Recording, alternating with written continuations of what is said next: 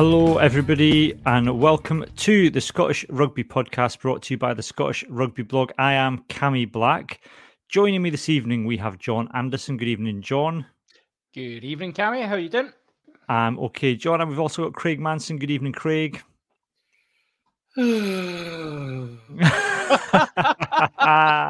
Start as you mean to go on, Craig. I've got a poem for you. I've got a poem for you, Cammy. Go on then, Craig. Let's have your poem. Stop all the clocks, cut off the telephone, prevent the dog from barking with a juicy bone, silence the pianos with muffled drum, bring out the coffin, let the mourners come. The stars are not wanted now, put everyone out, pack up the moon and dismantle the sun, bore away the ocean and sweep up the wood, for nothing now can ever come to any good. Blair Kinghorn is leaving Edinburgh.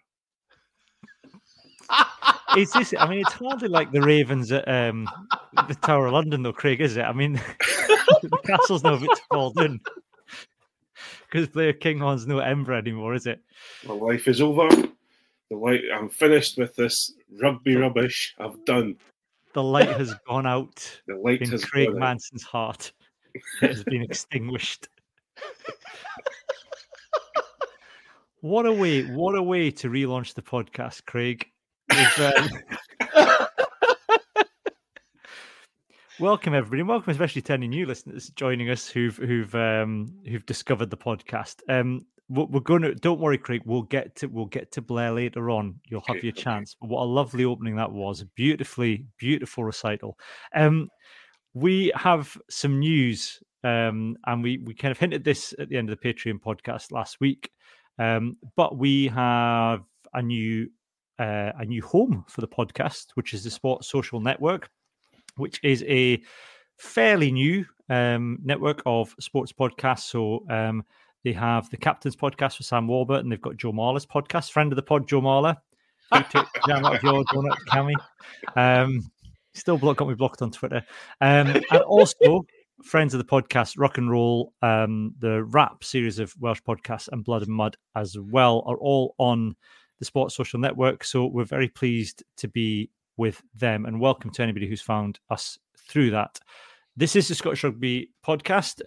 We cover everything to do with Scottish Rugby. We do a main podcast every week, and also for the price of £3 a month, you can sign up to our Patreon, which is patreon.com/Scottish Rugby Podcast. You can get a weekly bonus episode. So the episode that you're listening to now, if you're listening on an audio podcast app, such as Apple Podcasts, Spotify, or any other podcast app, you'll get adverts in it. If you want an ad-free version and you want bonus content, it's £3 a month through Patreon. If you're quite happy with adverts, by all means, continue listening. And you'll get a kind of condensed 40-minute run through the latest happenings in Scottish rugby, as well as analysis of the big matches. Normally, there's four of us. There's a rotating cast of podcast members. Johnny McGinty may be joining us later. He's making salmon blinis for his kids' packed lunch at the minute. That's the message he's just put in the podcast chat. Tell us your Tory without telling us your Tory, Johnny McGinty. Claims he's a Glasgow Warriors fan, but clearly his bread is buttered on the east side. I don't think I don't think those two, the Glasgow Warriors fans and Tory supporters, I don't think it's as mutually, as exclusive as you would think. We should say there are, and everybody's welcome on this podcast. We cast know, whether you like salmon blinis or not. Yeah, salmon blinis or a jelly piece, you're all welcome here. Absolutely, yeah. We'll figure out which one of them you can put on a pizza. I wonder if you could put meat paste and Monster Munch pizza. I wonder. Meat paste and Monster Munch pizza. There's an idea. And I say that as a vegetarian. God, a vegetarian pizza with Monster Munch. Are we talking? Look, let's save this for the Patreon. I said we do a tight 40 minutes. Derailed us instantly. Let's talk about the possibility of crumbled Monster Munch on top of a meat paste pizza later on, Craig Manson. I'm excited. I'm salivating at the thought. Look, we've got lots to get through tonight. There has been quite a lot of news and goings on in the world of Scottish rugby. The big talking point, I think, this week has been, or over this weekend, was the SRU AGM. And there's a couple of big points to come out of that. I think the biggest point, and it took everybody by surprise, including the assembled media who were there covering it, was the fact that the new chair of Scottish Rugby Limited, and don't ask us to explain Scottish Rugby structures if you're new to this pod. We tried, John and I tried in a Patreon special, and it's changed since then, John. Yeah, well, exactly. Yeah. They thought we were too close to cracking it at that point, so they thought, we've got to change it, mix it up. It's like decoding the kind of Masons kind of hieroglyphs around a Mason's lodge, or solving, finding the Higgs boson. Da Vinci Code was actually about the SRU structure. I thought it was more an inception. It's a rugby union inside a company that's inside another company. That's inside a union. That's inside a union, you know. It's all inside a dream and none of it's real. That's the best, Craig. That is the best explanation I think we've ever had on this podcast of the structure of Scottish rugby. A union within a company within a union within a company within a board, something like that. Anyway, the chair of Scottish Rugby Limited, John McGuigan, has come in, promised kind of some quite deep-rooted changes to the way things were run, and taken his time to kind of get his feet under the table, understand how things work. What caught everybody off guard was that he stood up at the AGM and offered a wholehearted apology to Siobhan Catigan's family for the way that they had been treated and dealt with by Scottish Rugby following her death. And for most people, I think, listening to the podcast would know the story, but Siobhan sadly passed away after a current international. There was a lot that came out afterwards about the way that she'd been treated whilst as an international, and then the way that her passing had been handled by the SRU, the way that she'd been honoured, the way that her teammates hadn't had details of the funeral passed on, and hadn't been able to honour her in the way that they wanted. The SRU then kind of pretty much kind of shut up shop, put the shutters down, refused to deal with anybody, basically lawyered up and said, we're not talking about this, there may be ongoing legal matters. John McGuigan has come in and offered that apology, John. I think it has caught us by surprise. I think one of the other surprising things, I think, was that this had been in the works for a while. He'd wanted to meet with the family as one of his first things. I think, we were maybe a bit skeptical last week on the Patreon podcast when we were talking, saying, is it kind of meet the new boss, same as the old boss? They're always full of the promise, but this is kind of actually delivering on something. It's the first time we've seen someone in Scottish Rugby deliver on a promise of change for a while, and it was a long time coming, this. Yeah, it's a massive statement of intent, and the actual statement itself it's a hard read, because it's those of us that have been following this story and speaking about it at length, so much of it obviously rings true in terms of what we were believing. But no, it's good to see.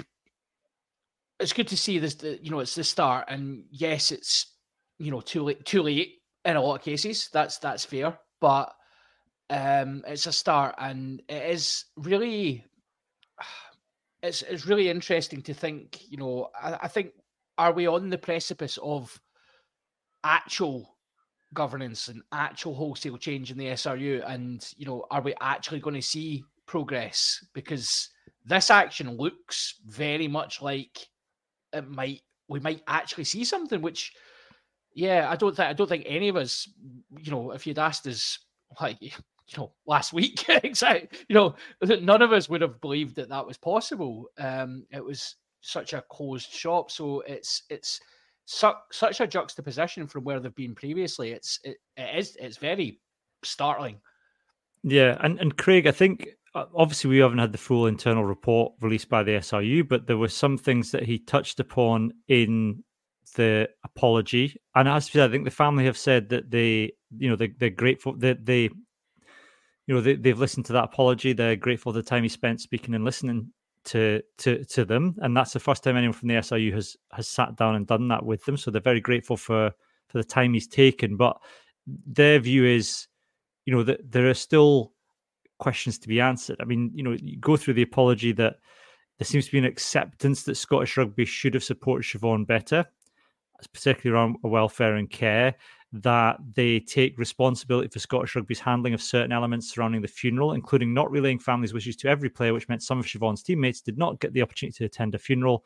And we let the family down by not directly contacting the family nor visiting after Siobhan's passing to offer our condolences. Since Siobhan's passing, there have also been other events which should have been handled differently by the organisation. This also relates to how we reference Siobhan. We recognise that Siobhan is one of our people too. So, to me, and one of the things, obviously the family have said is, questions need to be answered by some individuals. To kind of come out and make a statement about, and some of those things are quite serious. I think particularly the failure to kind of offer condolence. It's hard to see how Mark Dodson in particular could come out of this and still save face. And indeed, I think there were questions asked at the AGM, and he was still kind of taking the line of, "Oh well, we did what we thought was right at the time," which you've then got the chair of the SR, the Scottish Rugby Limited stood next to you saying, "But we got it wrong." Yeah. I think you also have to, I'm sure, if I'm correct, and I'm going to paraphrase here, so it's not exactly what he said, but it's along the lines of, even in this situation, our level of humanity is limited by the situation, and where and let me be frank. I have two hats on here. There's the side of me that's what's happened up to her death is one side of it, and that's rugby and that's the care, duty of care, etc. on that side. But when Siobhan passed, the disrespect that has been shown ever since she passed to the family, her partner, and her friends and teammates has all, in my eyes, and this is just in my eyes, I'm not saying that I'm not speaking for the pod, I'm not speaking for anyone else, but in my eyes, to get away from showing any type of guilt or any type of maybe, any sort of link to being guilty of anything to do with Siobhan's, the last part of Siobhan's life. They have shown absolutely no humanity and tried to just almost pull the blanket over their heads or the duvet over their heads and say, this is not happening, and put their fingers in the air. Yes, Glasgow and Edinburgh, immediately at the game after she passed, put a picture up and paid tribute to her. But, and again, I will say this, we've said this many times, guys, if that was a Scottish male player, international player, the first game at Murrayfield, sure, before the anthems, there would be a minute's silence or applause, whatever the player would or the family would have wanted, and the picture would have gone up, and there would be a huge announcement where everyone can pay their respects. Unfortunately, because of their silence, because of their lack of humanity, because of their saving their backsides, etc., etc., etc., etc., whatever way you want to look at it, because this is my opinion, this is nobody else's opinion. It's up to you to make your own opinion. But it just came across that they were saving the backsides, they were showing increasingly more and more disrespect to the family and the friends, etc., and to Siobhan herself. And it's an absolutely poor situation to be in. Yes, the new chairman has shown a glimpse of that, and he's sorry for what he's given his apologies, etc. We will now have to wait and see where that goes. Because there is a report that nobody has seen. Yeah, and I think that's it, John. Nobody's seen the report, but I think for me, as Craig said, that particularly, I think the kind of things that happened in the, Craig's right. There's two elements. This is kind of what happened in the, before Siobhan passed away, and then what the SRU's actions after that. Yeah. There wasn't any threat of legal action when she passed away. There was no, to even show the basic level of kind of decency, to go pay your condolences in person, and as Craig said, if it had been a man, it would have been completely different. This whole situation would be handled completely different. And it goes, I think at the heart of this is, I struggle to see with a chair coming in saying promising transparency, which is completely goes against the way the SRU have operated up to now, offering this apology whilst Mark Dodson sat there next to them. I struggle to see how some people will be able to remain in post if they follow through on the promise to honour Siobhan's legacy. So how would you feel as you're the person that's handled this situation badly, and now the SRU has to honour the legacy of Siobhan? That's what they're committed to. Yep. And with that hanging over you now, I personally think that on that alone, Mark Dodson, I know we've said he survived worse things before, but I personally now think that Mark Dodson's post is untenable. I think it's untenable for him to remain as CEO of SRU following that apology. Yeah, I think you're absolutely right, Kimmy. I think,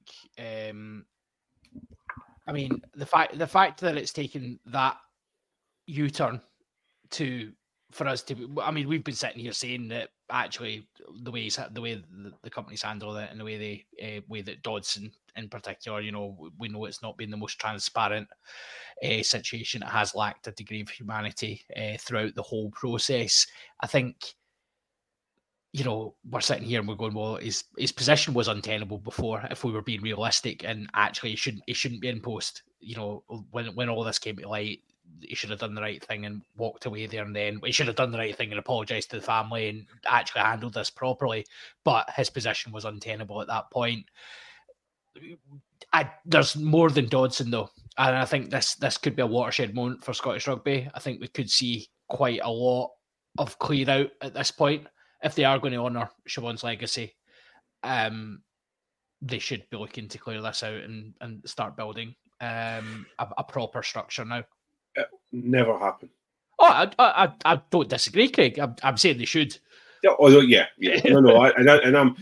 I'm speaking as someone who's incredibly frustrated with the situation, John. So yeah. I'm not trying to pick at you.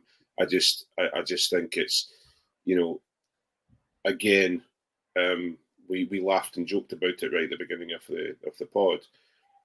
That's one part of the SRU saying sorry. Yeah. And there's several other parts of the SRU. So and Mark Dodson is in control of other parts of the SRU. So I think the one thing that kind of, and I think moving on and think about the rest of the AGM, the other suggestion is that Super 6 is going down the toilet, and that's a big that to me would be another kind of nail in the coffin of Mark Dodson's career at the SRU, because that's his big baby, and it's been. We covered Super 6 on the podcast for a while, and it's to an extent it's a good product. I don't think they know what it is anymore, and I think it's become muddled. I don't particularly think COVID helped at one point, but there's so much controversy around that, around how the franchises were awarded, around the process, around how it's run, around what its actual purpose is. It's not, the under-20s are going down the pan as well. It's not producing. It's producing. I've had some people in our mentions on Twitter saying it's produced some players, and it has, but it's not producing enough, John. And so I think for that big, what was essentially Mark Dodson's vanity project, for that to go on top of this, I can't see any other CEO in any other organisation surviving that kind of double whammy. No. And I think with the Super 6, right, so your point, it has produced some players. What did we do before the Super 6? How did, because funnily enough, there was rugby players before then too. And John Hardy played for Hawick. That's what happened before the Super 6. When he was coming back from injury. Yes. That's all fine and well. That's true. And I know there's a lot of arguments as to how ridiculous the whole placement system was and all that. But to use it as a development tool to say we're giving people experience of semi-professional, professional rugby to bridge the gap between the amateur game and the pro clubs. Well, we managed to produce players, and I think with the academies the way they are now, yes, they're, the under-20s are not going well, but It is. It's just we're doing little bits of everything, and not actually. We don't seem to have a coherent approach to it. I think the Super Six had potential.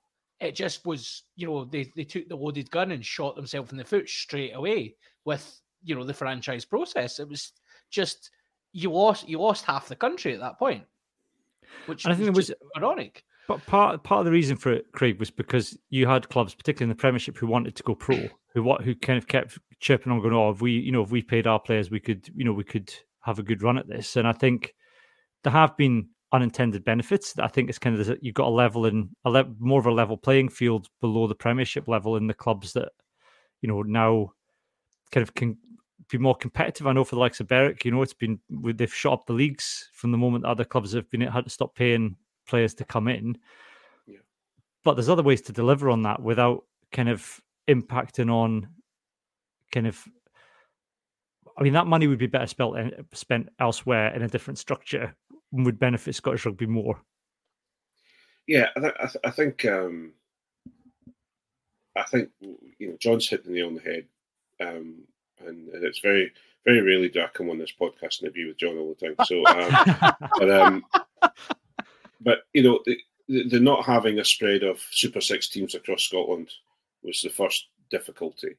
I know why they wanted to do it, because you had, would you believe, a similar system to the English Premiership, where you had sugar daddies coming into each club who then spend the money for a couple of years and then get someone on the committee would not let them drink past the kicking out time, and they would take their toys and go and dance somewhere else, go and play somewhere else, and that team would then sink from winning the league, winning the Premiership down to National 3.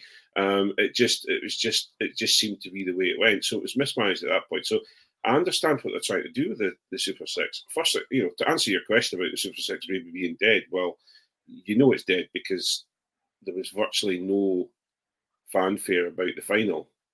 It was very quiet. The SRU didn't, they promoted it as barely as they had to, and then, which was a real shame.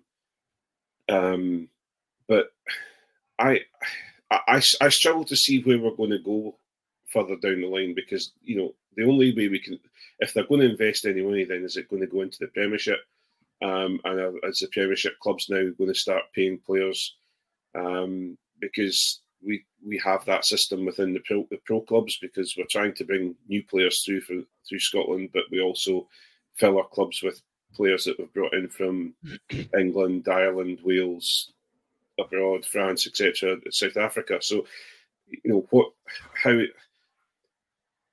it's an absolute mess, and where are we going to spend our money? How are we going to do it? How is the grassroots going to benefit from the money that they're going to stop spending on the Super 6 clubs? It's a really difficult situation. Yeah, it is. But I think it'll be interesting to see how it plays out, because there's been talk for a while about kind of revolutionising things, and we'll watch this space, I think, is the key message there. The other, I want to talk, I think in the Patreon, what we'll get onto, we might talk about the plans for Murrayfield, because I'm not entirely sure that increasing hospitality is the way forward. I'm not entirely sure I agree that allowing more rich people through to watch rugby is necessarily the way to grow the game and stick it behind the paywall. But, we're well into the podcast now, and we could be here all day debating about whether or not rugby's here to benefit people that have big people who like big lunches. I mean, it's not. That's a whole episode on its own. It's a whole episode on its own, and Johnny's not here to give us the Tory view on that. Hey!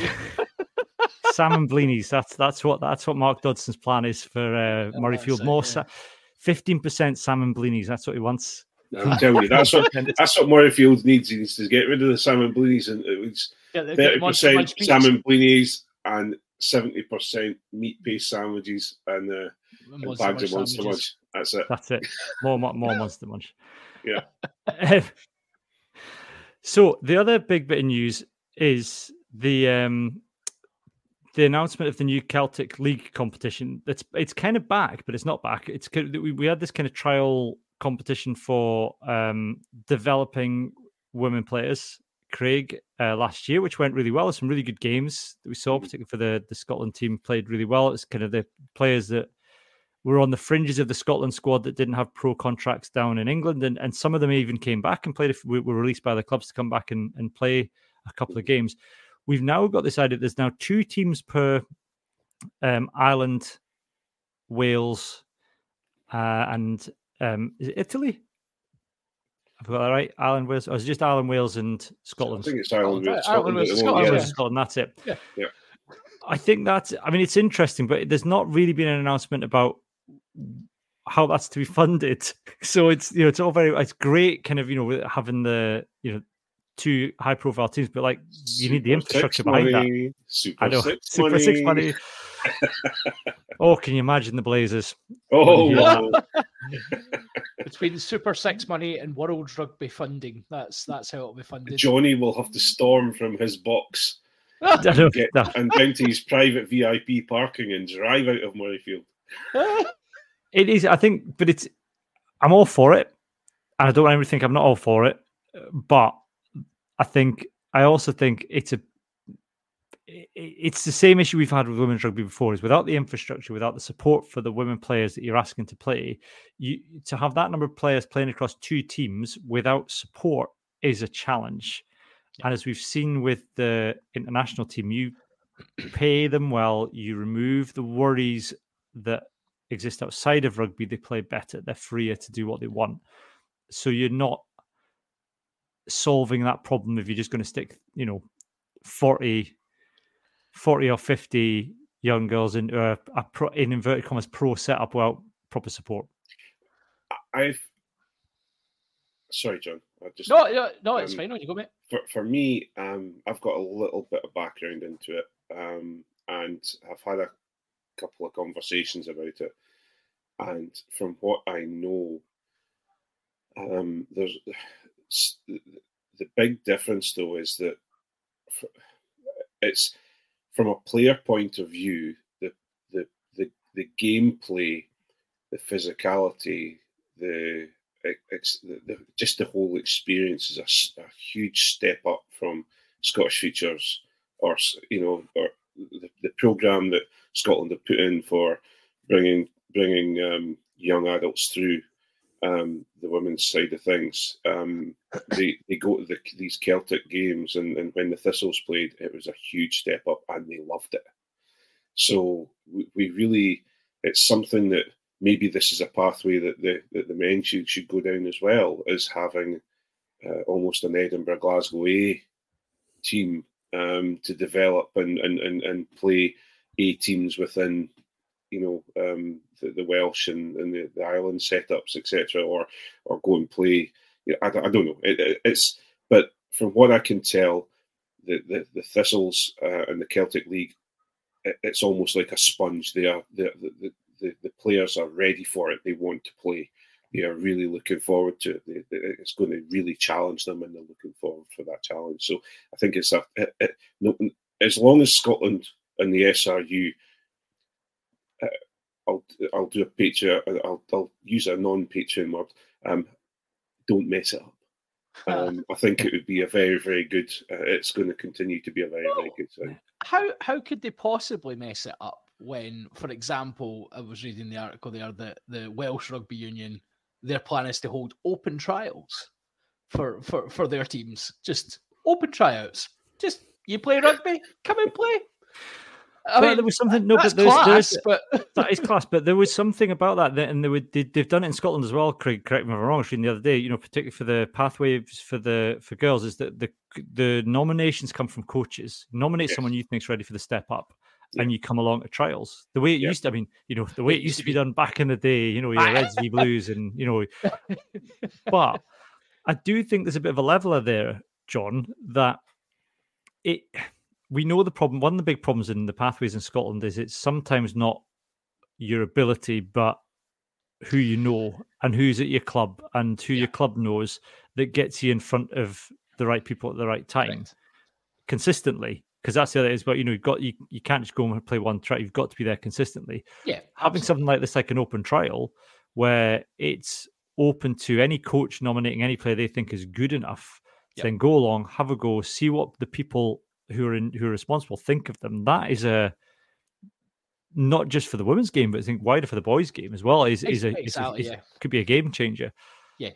Yeah, if you're looking for a way to increase participation, I know obviously I was taking the mick a wee bit out of the Welsh because the idea of, they're so cash strapped that they're just inviting anybody to pull on their boots. It was tongue in cheek in terms of definitely it's a way if you want to give people access to, opportunities.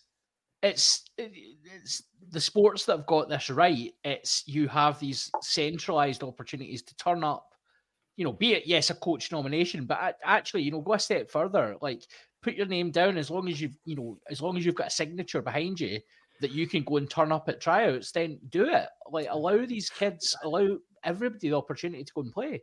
And that's worked. That's essentially why the Exiles program has worked better and produced arguably a few more players or higher quality players than the internal academy and scouting systems, because the Exiles program is you turn up and tell us you're Scottish qualified and you have a go, and one of our Exile scouts will have a look at you, and if you like the look of you, that you're in, as opposed to you don't even get in a trial unless your dad's had a word with somebody in Murrayfield who's sent somebody to have a look at you.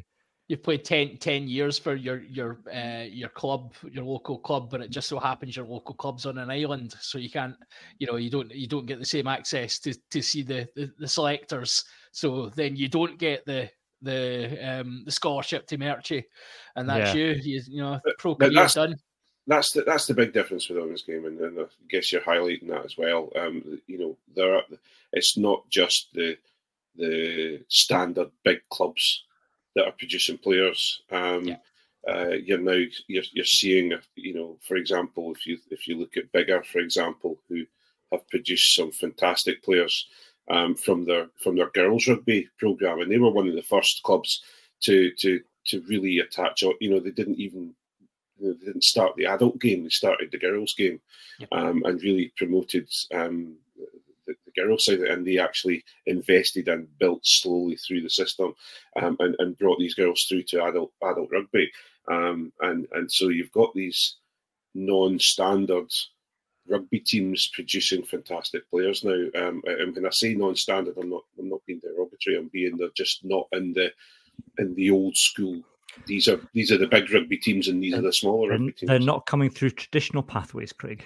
Thank you for clarifying. I threw all my talent into the beginning part of this podcast, and now my mind's gone mush. Speaking of which, look, we've got 5 or 10 minutes left here, Craig. At the end here, we should get on to the big talking point of the day. And apologies, we're not going to get time to kind of go into any great depth analysis of Glasgow Edinburgh this week, but it's it's early season URC, so let's not get too excited. Blair Kinghorn is off to Toulouse. Has it been confirmed? Allegedly. Is it still allegedly? Are we still talking allegedly? Because there was last time I checked Twitter, it was all very much this is going to be confirmed within the next 24 hours. Are we still at allegedly stage? We're still allegedly. We're still at the rugby pass stage. So, if Rugby Pass are talking about it could be absolutely. It's gone we've gone from earlier today. I think Midi, the French paper Midi, to Ruck, to a couple of online blogs, and we're now up to Rugby Pass. So we're getting Rugby Pass. Mind you, I also saw Jamie Lyle had been tweeting about it as well. So, Jamie said it's definitely right then. Yeah, it's definitely. From a Scotland point of view, I think this could be a good thing for Blair Kinghorn.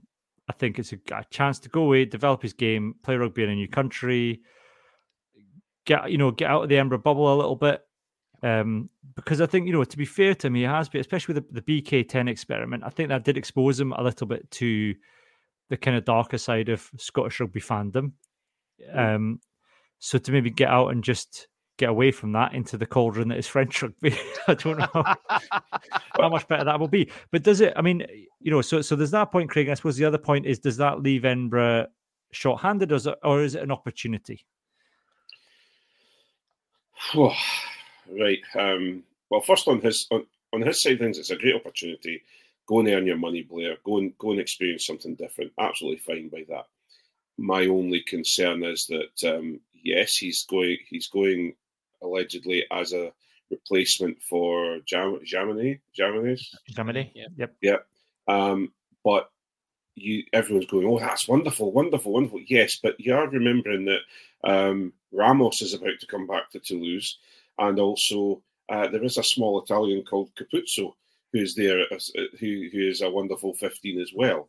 So, from what I can tell, they may be taking him on for what he can offer, funnily enough, with the BK10 experiment, that he's going to be able to cover 10, 11, 14, 15 for the team, and give them that those options as well. Not only that, but also you forget that no matter what anybody says, he has a prodigious talent on the rugby field. So he certainly, whatever team gets him and signs him, they're getting a wonderful player. On the other side of things, yes, everyone's going, that's fine, go and let him go and enjoy himself, spread his wings, that's fine. But we have Boffelli, who's currently injured, if I'm right, with a foot injury. Yep. And then I think Wes Goosen, who has played 15 before. Goosen can play 15. Yep. Yeah. Darcy Graham, who can play 15. So it's not really, we're not tripping over 15s. And also the other side of things, and let's go back to the BK10 experiment. Charlie Savala's just been lent to Northampton Saints. Or was it Saints or Tigers? I'm sure it's Saints. So we're kind of bare at 10, because if Healy isn't playing or comes to a rest week, who goes in at 10 for Edinburgh? So there's some questions there. And I don't think, from what I can tell and what the discussions are, I don't think the SRU have had much to say about it, because I think Blair King has been offered so much money that he's just gone, see it. Yeah, especially if it's mid-contract or mid. If he is moving with immediate effect, there will be a small fee. Yeah, he's out of contract at the end of the year, I believe, but there'll be a small fee involved. And let's be honest, a big Blair Kinghorn shaped hole in the side of Murrayfield. Absolutely. Well, yes, aye, and let's be fair. The books, the SRU books, every little penny that can be saved just now, let's face it, Edinburgh probably won't get the chance to replace Kinghorn with a 10 unless it's a development 10. In the same way that we're not going to get a chance over in Glasgow to replace Ali Price and the British and Irish Lion that he is with anything other than an Academy 9. That's the economics we're working to now. And anybody that thinks that financial report was good news for Scottish rugby is laughing, because it's nonsense. Blair Kinghorn must be at least 10 big dinners an hour. 10 big hospitality dinners an hour, that's what he's on. He must be. He's a big boy. He's a big boy. Yeah, what's 6'5", they said. Oh, same height as Ben Healy, though. That's your problem. You brought in two, you can't be bringing in these massive backs and then expecting to keep them, because I think the cost for your canteen will be ridiculous. I think it's one of those situations, though. I think we're similar to Wales and to Ireland, etc. Not so much Ireland, because you're not, well, okay, Wales as well. I suppose they don't allow their players to play abroad, but we're going to have these high-end players be attracted by big money opportunities. And to be brutally honest, come on, I remember Scotland and Sean Everett and the SRU all saying, well, we're going to try our best to keep him. And it's like, wait a minute, he's been offered money to go and play at Toulouse. Let me think. I want to stay with a team that hasn't even, the best silverware we've won is the hubcap, the Pizza Crunch trophy. Yeah, and then what I want to do is I don't really want to go to a French team that's won how many European Cups, and it's like, come on, Charlie Shield, Dupont, I mean. Well, he's off the sevens. That's what they're getting. Well, yeah. But also BK9. Funnily enough, I've just seen a comment come up, and it's one of the comments I'd said to you boys earlier on in our chat. I said, well, there's always room for Ollie Smith to come along there, mate. Well, we'll see. We will see if the SIU do some old switcherooing before the week is out, depending on what happens with. Pitchfork is getting sharpened as we speak. I can just see it at the Welcome to Glasgow signs on the M8. It's all there's just torches and. You're staying here, Ollie. You're staying here. The 1872 interesting, just lots of fights in the stands over which players are coming and going, who you're allowed and who you're not. No, you keep Ali Price. No, we don't want Ali Price. No, you don't want Ali Price.